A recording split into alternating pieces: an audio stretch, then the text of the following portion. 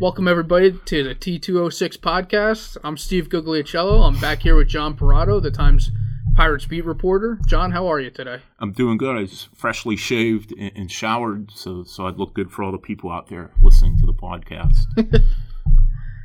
John, Gerrit Cole lost again today. Today being Saturday. Today's not Saturday. Today's Sunday. But he didn't lose. Wilson gave it up. He takes another no decision. There's something about Gerrit Cole I've noticed in my time working here at the Times. He doesn't shut teams down. I did some research before the podcast. Last season, he shut out teams twice. He shut out, I actually saved this too, on September 6th and against the Cards and June 7th against the Braves. This year he's done it twice already. Once against the Padres in April, once against the Cubs in May. But every other time he comes out, give up a run or two, and then leave, which for an ace is pretty good. Now, there's no doubt he's the ace of the staff.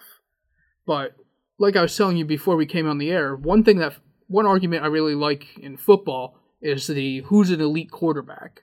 So John, my question to you is Gerrit Cole an elite pitcher? Not yet, but I think he has the tools and the mentality to do it.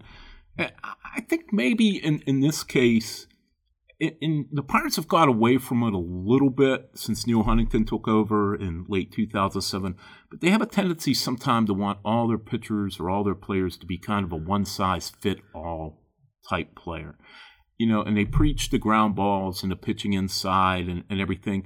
But I think Gerrit Cole's a different animal than their other pitchers. I mean, he's the guy who can take the ball, throw 98, throw that hammer curve, and just dominate a game. And I think sometimes he gets caught up in trying to get ground balls. He gets caught up in using the inner half of the plate so much to try to make the Pirates happy, and I think, you know, they heart pitch efficiency, which is good for the most part, but a guy like this, he's a big, strong horse of a guy at 6'4", 240. Yeah. I don't know if it hurts if he goes 110 pitches occasionally, and I do think sometimes he almost tries to pace himself a little bit too much. He almost is, I don't want to say timid, but he almost like, he doesn't want to overpower guys. It's almost like he's holding just a little something in reserve. And I'd like to see him just go out there and then just be Gerrit Cole, this guy who has all the tools to dominate a game and not worry about so much and just other things and just worry about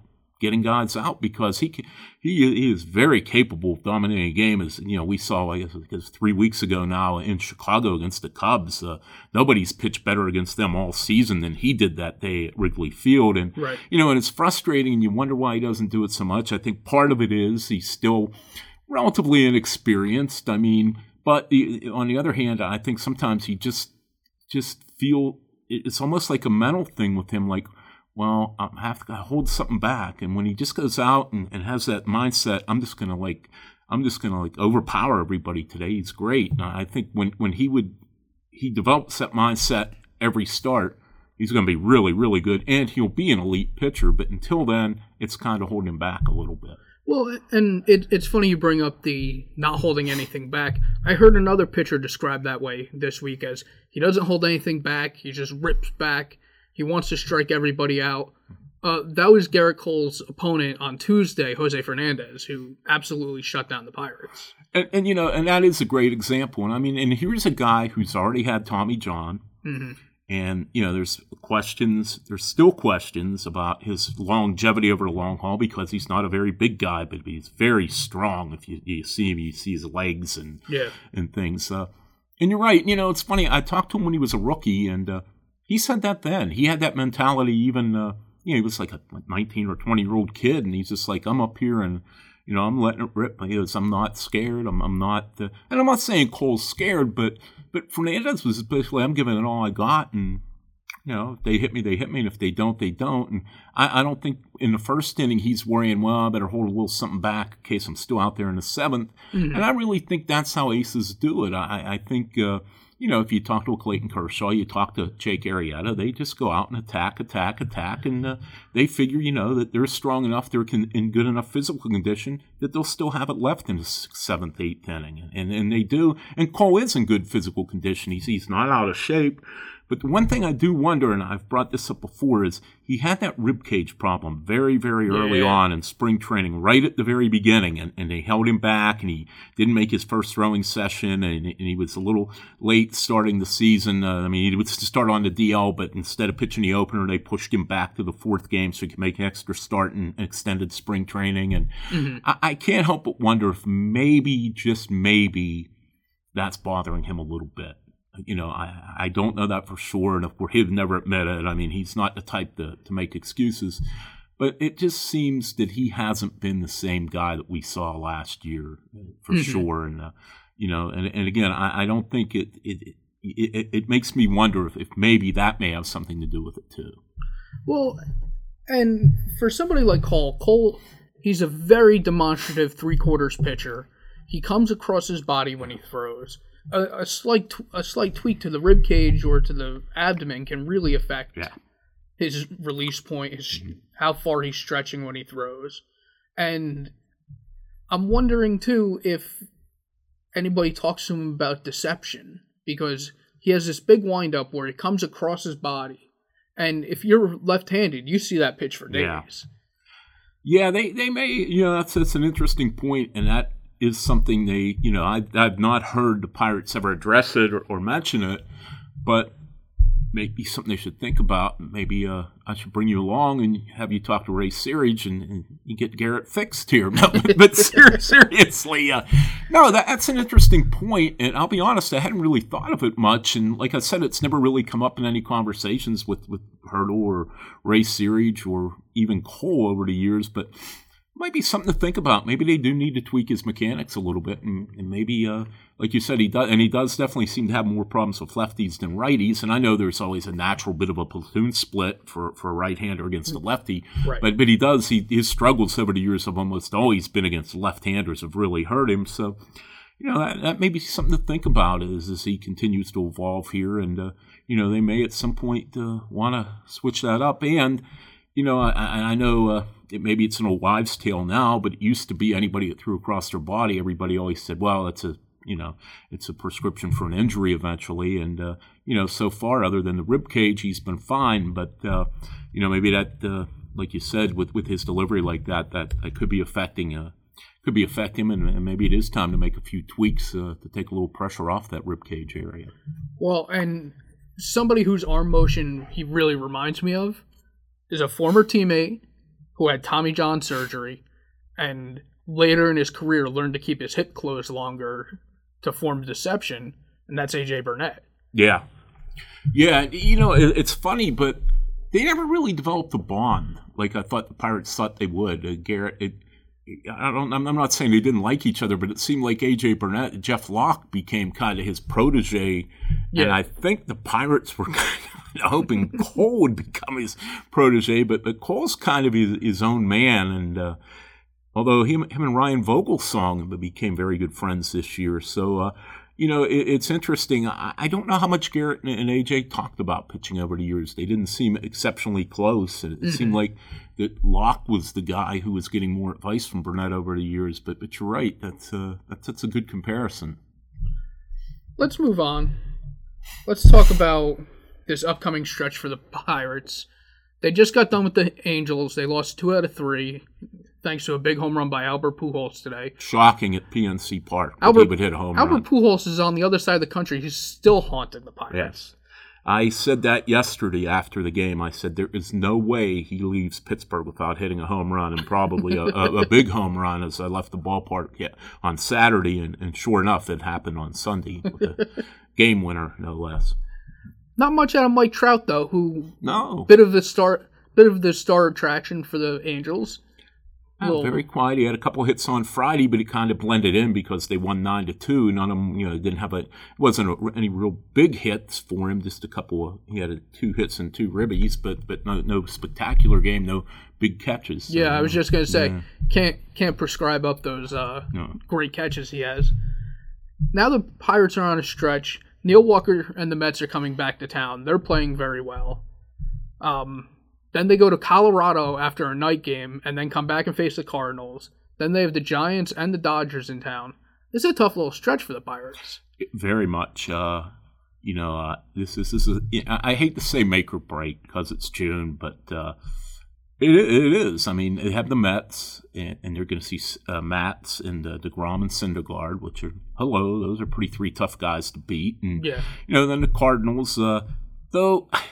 The mystique of the Cardinals, the Pirates not being able to beat the Cardinals, I think is starting to evaporate a little bit now. The Cardinals just aren't that good this year. I mean, they're good, but they're not Cardinal good, if you know what I mean. Like that, we went into 3 divisions. So I don't. But the hard part is definitely the game in Denver on Thursday. I mean, nobody ever wants to give up an off day to begin with, and certainly nobody wants to fly 2/3 of the way across the country on your off day in the middle of a homestand. And I know if this were a spring training game, the Pirates would be sending mainly their backups from Altoona to this game. But alas, this is a game that counts, so you can't just send 8 guys from minor league camp on the bus out to Denver. So this is going to be an interesting week.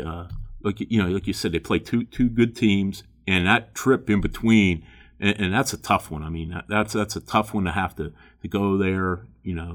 Now on Wednesday night, instead of having a day off Thursday, you're going to have to fly out late Wednesday night, get in early in the morning Thursday, play a game, come back Thursday night. Then Friday it'll be the same kind of deal that you'll get in early in the morning here in Pittsburgh and have a game Friday night. And I know they keep saying, well, it's just part of the schedule. That's how you have to do it. But I know this is something they're not looking forward to, and this is something that can really throw you off because ball players are creatures of habit, and all of a sudden when you have a 1-day series 2,000 miles away, that's going to make it tough. And like you said, on the next homestand, you got the 2 best teams in the National League West coming in, so it's going to be a tough June for the Pirates, and they've been a good second half team these last 3 years when they made the playoffs, but they need to at least tread water here through this tough stretch, and hope they come out the other side of it by the end of the month.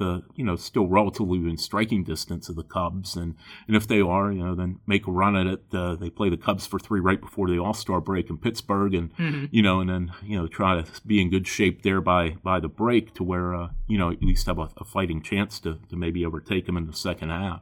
Well, and this was one of my concerns because actually the second part of the question is can they lose the division in these coming weeks? And you covered it clearly, and I think they can too. There's no breaks pitching-wise either. No. Because they're probably going to see Kershaw. I haven't counted out the schedule yet. And no matter where the Giants are in their rotation, you've got Samardzija, you've got Bumgarner, you got Cueto. Yeah. You're probably going to see at least one. You're definitely going to see at least one. You'll probably see 2 of them. And, you also...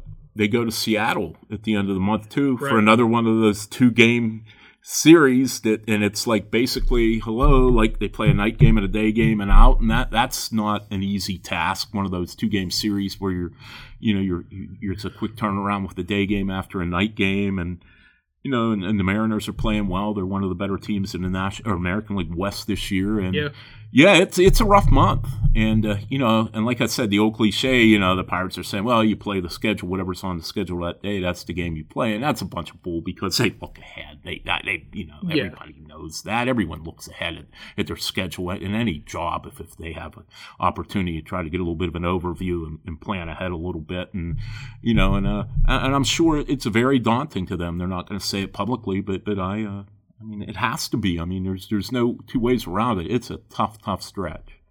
And heaven forbid there's an injury somewhere in there. Then you're pulling guys up. You're just trying to plug in. And like we've said, there's no days off over the next and again, they've been pretty fortunate with injuries this year. And, I mean, they have been for the last few years now. And I do know part of that is they've kind of been at the forefront of some innovative different training techniques. And, a big thing they push is getting extra sleep and how important that is to the body and recovering. But I don't know how you're going to get a lot of sleep in that trip to Denver when you got to fly late at night, play a mid-afternoon game there, then fly back. I know they have this rest in this very mysterious rest and recovery room that they've built off the main clubhouse that's not open to the media at PNC Park. And one day I was tired, and I tried to talk to trainers and let me go back in there and take a little nap. And you'd have thought that I entered the front gate at Fort Knox and asked if I could take some of the gold away. And it was like, whoa. And I was just kidding, of course. I wasn't really going to take a nap in the clubhouse. But one thing I found with the Pirates over the years is they get better. They've kind of lost. As the wins have gone up, the sense of humor has gone down in the organization, unfortunately. Yeah. All right, John, time for our big question of the week. Big question of the week is brought to you by nothing. I'm not even drinking coffee tonight. My brother-in-law owns a pharmacy in Sunbury, Pennsylvania, in the central part of the state. He's coming to visit this coming week, him and his wife. My brother-in-law and my sister-in-law. Maybe he could sponsor us. I mean, I know he's technically not blood relative, so I can't say blood is thicker than water, but kind of blood is thicker than water. So it's my last gasp. I mean, we'll take money from anybody. Yeah, I mean, we're at a point. This is family now, at least family through marriage. So maybe he'll sponsor us. Hey, can't hurt to ask. John, I'm going to keep it real simple this week. I've been on his bandwagon for about 2 years now. Has Jeff Locke finally turned the corner? I'll hold a reserve judgment. There have been other times in his career I thought the kid's really getting it. He's starting to go somewhere. And even yesterday I posed that question to him after the game, after he beat the Angels for his fourth straight win. And he didn't want to go there.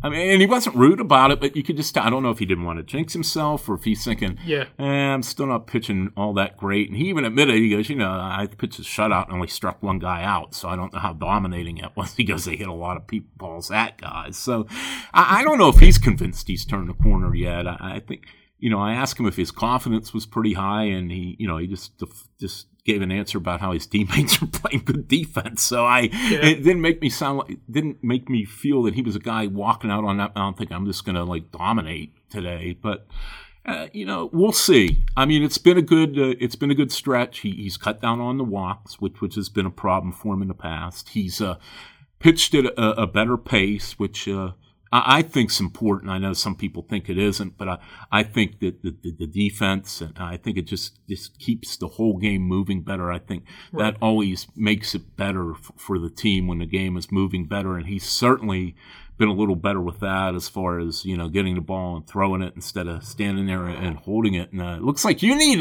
if that yawns, to go to the rest and recovery room. But anyway, so he to